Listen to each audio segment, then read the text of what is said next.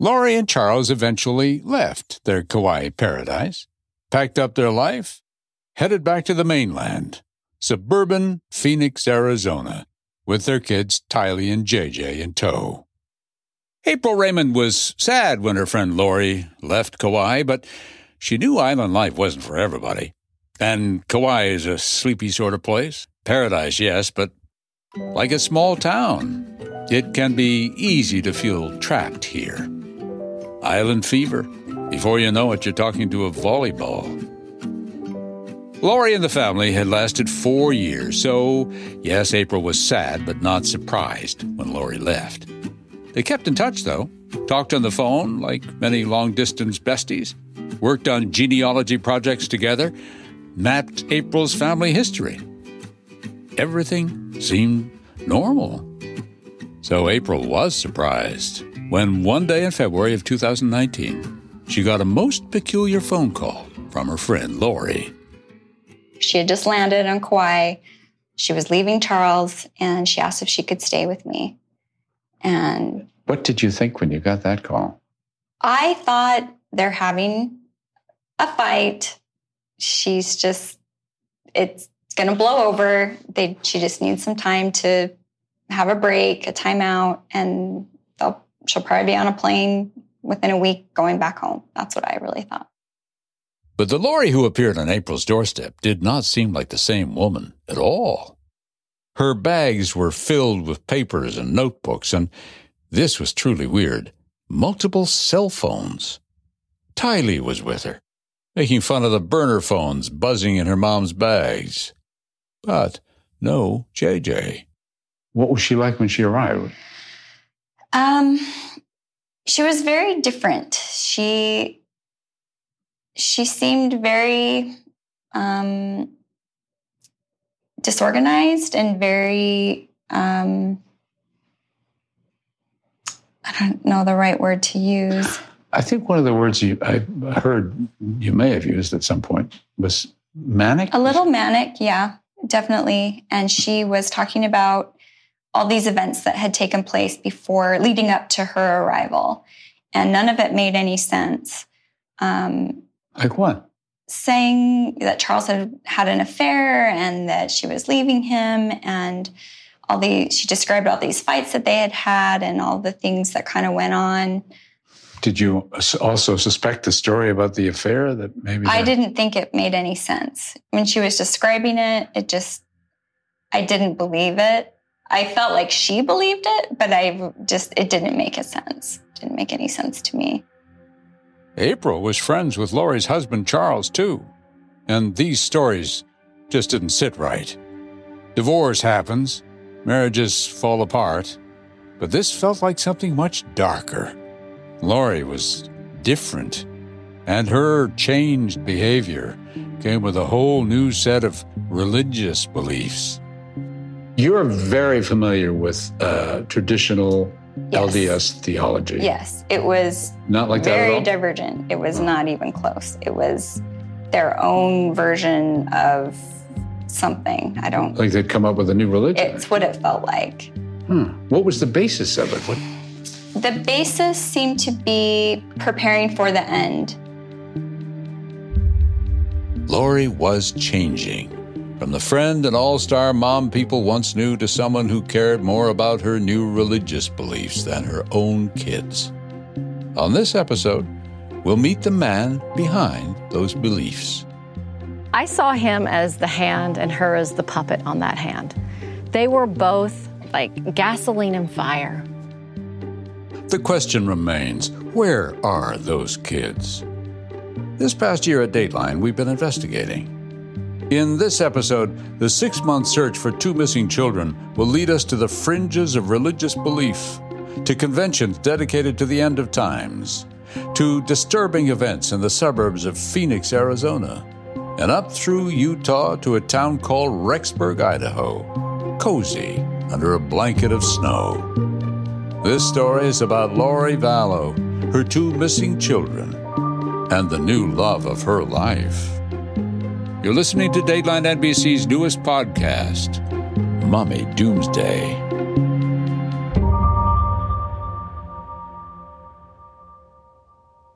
Lori had always believed in other spiritual worlds, even before she left Kauai. She shared her religious beliefs with her friend April back then. Like many in the LDS Church, she had always talked about preparing for the end times, according to April. What degree of importance did this seem to play in her life? To me, it just seemed like an escape. Like it seemed, how people are fascinated with a certain period in history. And so they read everything about the Civil War. But now, something quite new had happened to Lori Vallow. Suddenly, it seemed her beliefs were on a different plane entirely. It all started when Lori moved back to Arizona from Kauai. She met a new friend with similar interests. Her name was Melanie Gibb. She had a lot of the same energy I did, enthusiasm for learning and excitement for the second coming, and she seemed very similar to my enthusiasm for those kind of things. So like a sister kind of a friend that you just meet suddenly and just like this girl's a lot like me. Both were interested in end times theology. Both were mothers. This friend Melanie played a big role in Lori's story and in her spiritual development, because Melanie was part of a group of like-minded people. Soon after Lori and Melanie met, the group held a conference in St. George, Utah. Melanie invited Lori to come along. They drove the 400-plus miles from Phoenix. If you don't believe in God, St. George is a place that could change your mind. The giant red sandstone cliffs look divinely designed. Ancient lava flows cover the rocks. At the conference, Lori's friend Melanie ran into an acquaintance, Chad Daybell. Tall, heavier set, but an unassuming guy, jolly cheeks to match his wholesome Leave It to Beaver style. He's an author and publisher of Mormon End Times books. Titles including Day of Fury, Reclaiming Liberty, Martial Law, in which tribulations like earthquakes, bioterror attacks, and a black flu destroy communities and displace families before the Savior's second coming. Starting in his late teens, Chad was a Mormon missionary, and while in college at BYU, he fell in love with his wife and his true love, Tammy. I mean, his marriage with Tammy was wonderful. I knew her before they got married. We were in a statistics class, the three of us.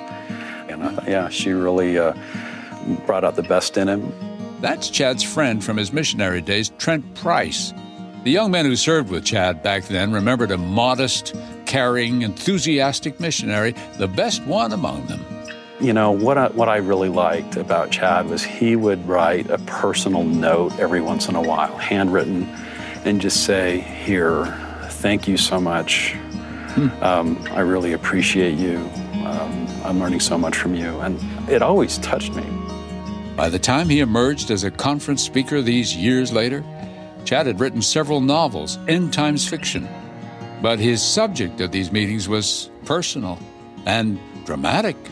His near-death experiences, and his predictions about when the world would end. It seems like I've been waiting for 20 years for something to happen. I write all these novels, and people are like, when's it going to start, And all the while, his reputation from his missionary days held, according to Lori's friend, Melanie. He came across as a humble, soft-spoken, meek individual. He talked about his visions that he saw of the second coming and the tribulations that would accompany that. Okay. And a little bit about his life and his near-death experiences as well. Did he somehow learn how to cross through the veil back again? In other words, see that's what he said. The beyond. Lori was interested, very interested. She'd already read Chad's books, and when she met the man himself, said Melanie, the connection was almost immediate. She was sharing some of her personal experiences about her spiritual experiences and her spiritual beliefs. And it seemed to be something that drew them close. And then he started talking to her a little bit about the multiple lives idea. Multiple lives? Yes. By the end of that weekend, Chad confided in Lori. He told her they had both lived multiple lives and had even been married to each other in previous lifetimes. 7 times. This might be the kind of thing that would have some women running for the hills. But Lori, she was leaning in. And it wasn't weird to her? No, she was actually intrigued by it. She was very drawn. She was very drawn to it in the beginning. I mean, well, all the time, but she caught right onto it. Was there some sort of, I don't know, attraction? You know, there's a pheromone thing or something happens between men and women, and you can see. Right. Was it that too? She was attracted to him on a spiritual level. Okay. And that was her attraction to him. Mm-hmm. Supposing someone tells you you're destined for greatness, would you laugh it off, walk away? But what if this person glows like an authority? What if he looks into your eyes and tells you you've been married together, beyond being human? If you're a true believer, you might stand a little straighter. Think about what your purpose is. What are you doing with your life anyway? In this current life, Lori was still married to Charles, and Chad already had a wife too, Tammy. But that wouldn't keep Chad and Lori from getting to know each other spiritually.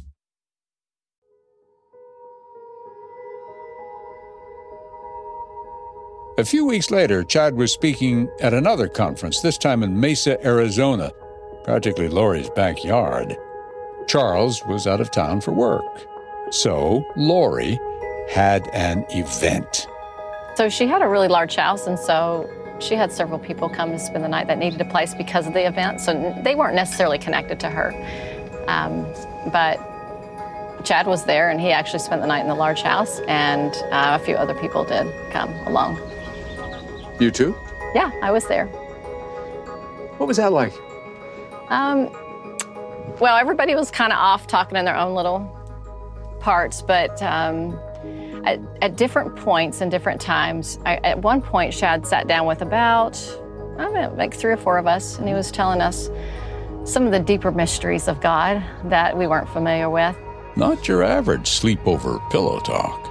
He seemed to share that openly with just those people that he was interested in talking to. He didn't share it with, I never see him spoke out loud about it, I'll just say that. Not to a group, but to individuals. And he seemed to kind of draw people to him a little bit because he seemed to know things that most people never heard of before. Like these multiple lives? Yeah, he seemed to know characters that played out, you know, like, so for example, you have the Old Testaments, the prophets, and he seemed to know who they were in their multiple lives. He had this kind of information. Had he had multiple lives? Oh, yeah. According to him, he did. How many? 31. Yeah, so he was already at that level that he was already past exaltation in his mind. Others were not so lucky. Chad believed some people on earth were light and some were dark, with gradations along the way. The people that were dark were people that came on this planet, but they more were following Satan. So then he would identify them as dark because that's who they really followed. And the people that were light are the ones that loved Jesus Christ and tended to walk that path. Where did he put you on that scale? Light. Light. Of course. Yeah. Did he have a designation for you? Had you had other lives too? Yeah, but definitely not as many as they did. So I was definitely almost on the lower end. Yeah, I was kind of a newbie. Yeah. I thought it was unusual. Lori was near the lightest end of the scale, which meant she was sent from heaven. Chad determined that Lori was an eternal being. How many lives had she supposedly had? 21. And just 5 on this planet. Both of them had 5 on this planet. Oh, wait a minute. Just on this planet. Where were the other ones? Other Earths that were located in the universe. And suddenly the chaotic, sometimes messy events of Lori's life shrank to a mere blip in an eternal saga of grand significance and purpose, all revealed by this sweet, attentive, important man. He seemed to have a great respect for women. He seemed to hone in on that idea that women were really powerful. And so I think that was pleasing to Lori, to hear how he felt about women. And he seemed to be convinced that she was a very powerful woman. And because each of them was so powerful, their connection would surely be the start of something big. Chad didn't seem intimidated by Lori's beauty. He praised her spiritual gifts. And for Lori, that attention, that higher purpose, drew her in. Who doesn't want something big to believe in? According to Chad, their relationship was written into Scripture, foretold. It was something no one had ever seen before. Chad had this idea that him and Lori, once he met her, that they were head of this group called the 144,000. It is a scriptural term, but they deemed it, and they made it to be like they were in charge of this group, and they would find couples or people that would be able to fulfill this calling as the days and the tribulations came upon the world. And couples. So people couples or individuals, but I think eventually into the idea of being couples. So what would they would be? What, the kind of the leaders, the king and queen, or something? The leaders, yeah. The king and queen? Well, you can guess what happened next. Did you see evidence that she and Chad were falling in love? Oh yeah. Yeah, so that was pretty obvious. Through discussion and through some observation, but mostly through discussion. As Lori and Chad became closer, more connected spiritually, everyone in the group would get closer to salvation.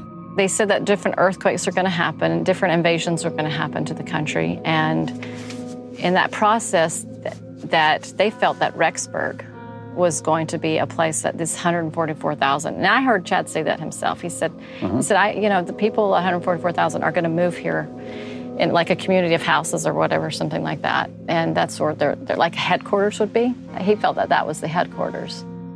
Rexburg, Idaho. Current population 29,000. About 30 miles northeast of Idaho Falls. Quiet here. Conservative. A bastion of traditional values.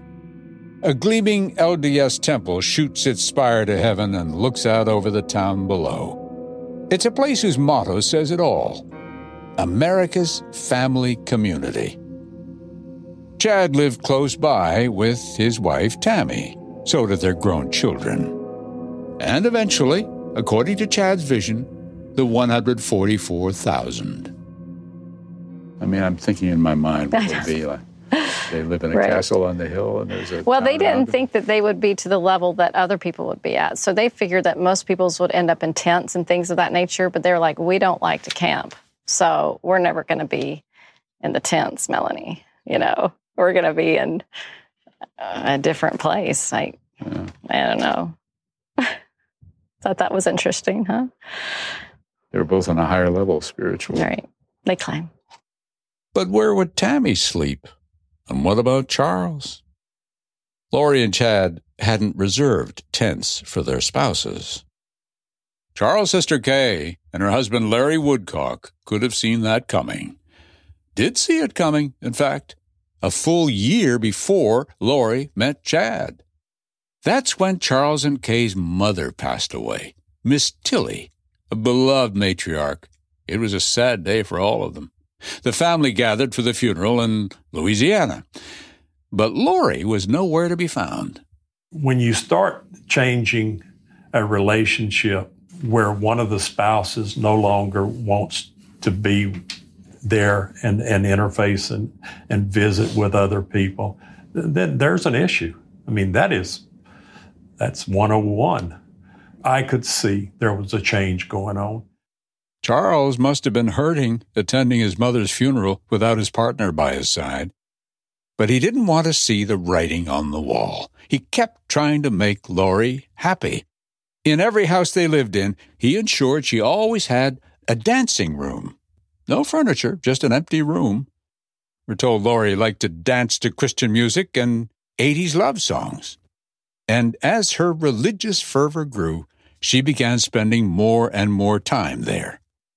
And it was a large room, and Lori had put mirrors along the whole, through the whole room. And she would he told me she has gotten into where she dances 2 or 3 hours every night, and she'll record herself dancing. Charles told his sister Kay that Lori was emailing those videos to someone, a man named Chad Daybell. I said, Charles, okay, if you had if she hasn't had an affair, she is about to. I'm telling you now that she is in an affair and she's with this man, and that's what all this is about. And then Lori disappeared for almost 2 months. Every day he texted her, sent her pictures of JJ. She never called, emailed, text, nothing. Nothing. No, just silence for 58 days. We know, of course, as Charles did not back then, that Lori took Tylee and flew straight to April's doorstep on Kauai.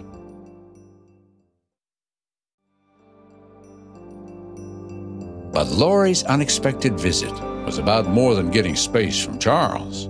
She was there to gather April, to be part of this group of 144,000 ordained to go to heaven. And she had just pages and pages of doctrine and lists of, categories that people belonged in. And in fact, my name was on one of the lists, but it was interesting because it was a printed out list, like it had been printed on a computer, but someone's name had been crossed out and mine had been handwritten in. Lori was like a manic Santa Claus, armed with a list of good people to save, and naughty people past redemption. And she was talking about different celebrities and their lightness and their darkness. And she was really anxious to tell me who the darkest spirit on the planet was. And she said it was Oprah Winfrey. I was just waiting for the conversation to end. I mean, it started out kind of feeling harmless, and then as it progressed, it was obvious to me something was wrong with her thinking. The offer of eternal salvation wasn't appealing for April, not that way, anyway. And who wants to be saved if Oprah can't join? April turned her friend down. Lori left abruptly and flew back to the house she shared with Charles. She had been gone for 2 months, and Charles had no idea where she was. In fact, he cried when Lori walked through the door. And all was forgiven. She was back. He put his heart on the line. It was all that mattered to Charles. The writing was on the wall. The writing was there. And he loved Lori as probably few men have ever loved a woman. And he loved her to death. Yeah, his death. Literally. Pretty soon, Charles would be suffering from much more than a broken heart. 911, where is your emergency? July 11th, 2019. Lori Vallow's brother, Alex Cox, was on the phone to 911. What's the emergency there? I got in a fight with my brother-in-law and I shot him in self-defense.